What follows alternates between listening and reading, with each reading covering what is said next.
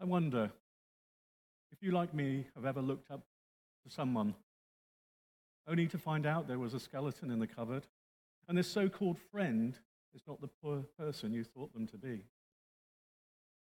We've seen it on the television of brilliant actors whose home life is not like the characters portrayed. But then why should they be?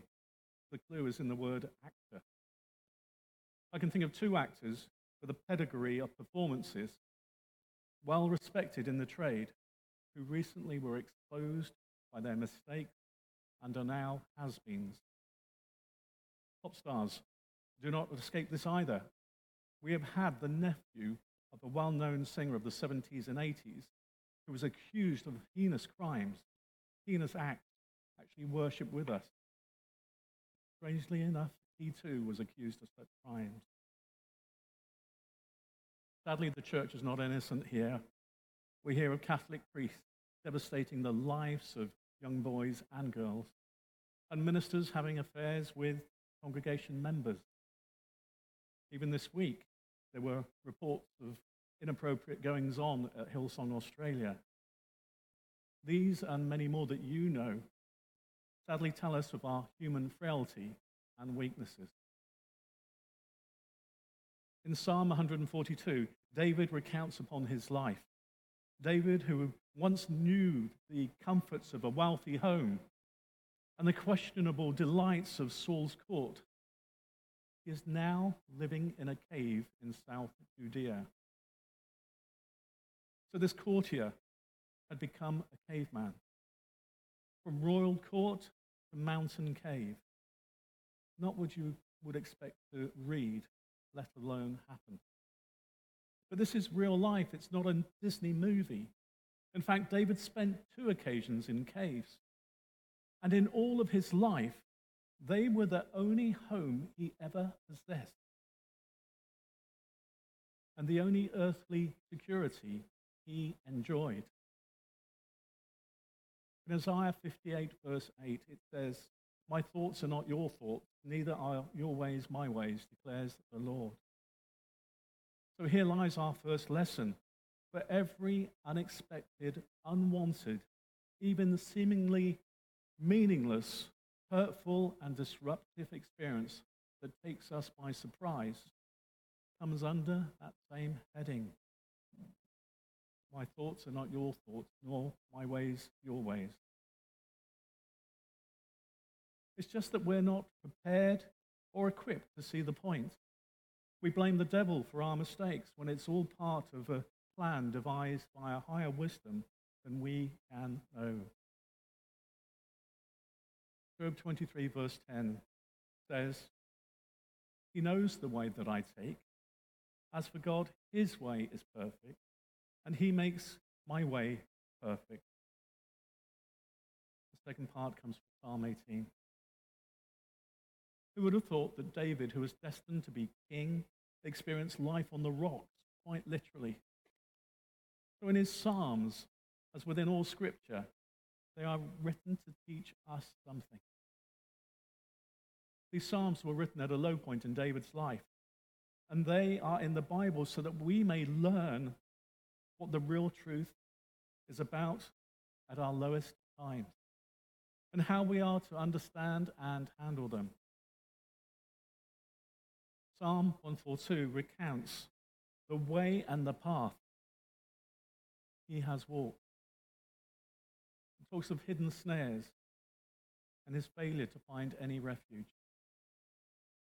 It can be seen as David fleeing from the court when his home was kept under surveillance, when Samuel and Jonathan and later Ahimelech offered friendship but no protection, and when Gath turned out to be a further danger. Don't take the words path and way literally, for David would have avoided such main roads, knowing Saul's secret police were after him. And so this place of safety, became his prison. As while no one could get in, neither could he get out. Alone and in darkness, you can understand why his spirit was fading. He must question, though, did he make the right choice in running away? Surely it would have been better for him to have faced up to what was before him? Do we run away in times of trouble? Do we face up to our mistakes or circumstances? Whatever happens, like David, we must take refuge in the Lord. He is our rock, our fortress in times of trouble. If you have your Bibles open, look at the tenses in verses 3, 5, and 7. It says, you knew, you are, you will. The psalm is an outpouring. It's all about talking to the Lord in prayer. Looking into this psalm, we see how important it is, the lesson of prayer. Prayer is personal, verbal, urgent, humble, and frank. We see all of that in verses 1 and 2. The NIV Bible says aloud, but the better translation is our version, the NRSV. It says, with my voice. David tells us that he has put his prayer into his own words, telling us, the reader, how important it was for him, for God to hear his own voice. You see, the Lord not only wants to hear what we want to say, he loves hearing us saying it. Prayer is our means to counter personal exhaustion of spirit, misunderstanding, opposition, hopelessness, and even loneliness. David recounts all of these in verses 3 to 4. So surely this is an incentive to pray.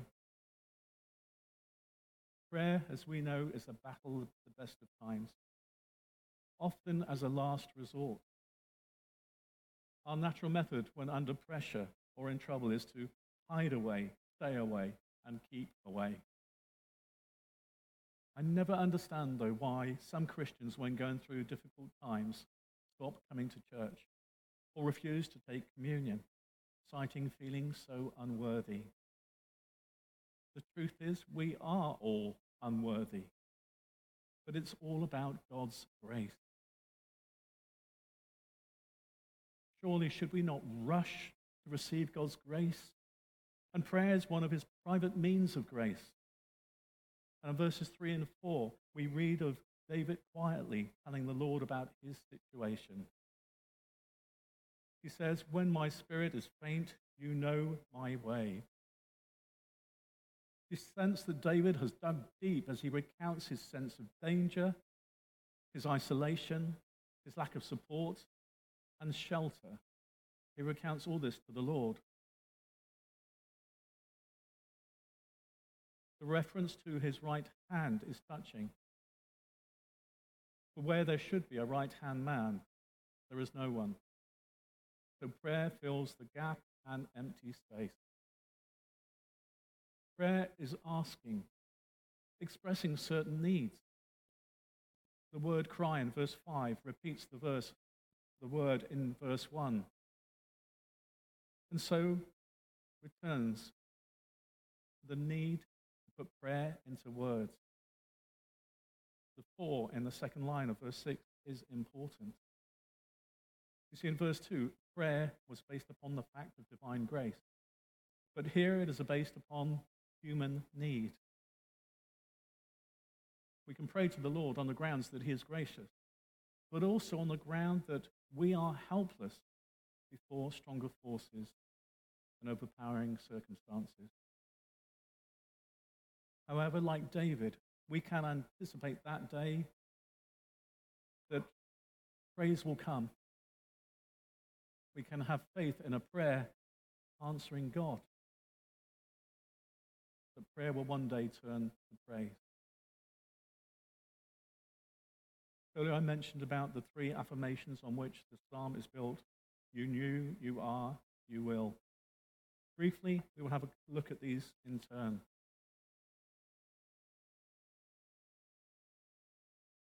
The past. The Lord's knowledge of our way is not to be overlooked. As in Psalm 1 verse 6, the NIV translates the verb to know as watches over. His knowledge of us is far more than we can imagine. He has a plan for our lives, and we would be wise to follow his lead. We have all heard people say, "Where was God when such a tragedy happened?" The answer is right here. That's what the Bible tells us. He is a God near to hand, an ever-present God close by in trouble. During our 3-month vacation of this building in 2018, our strapline was Psalm 46. God is our refuge and strength, a very present help in trouble. And that has not changed. God can be trusted with our tribulations as well as with our joys. He is found in the green pastures as well as in the darkest valley. The paths we travel are the paths he created and ones he watches over.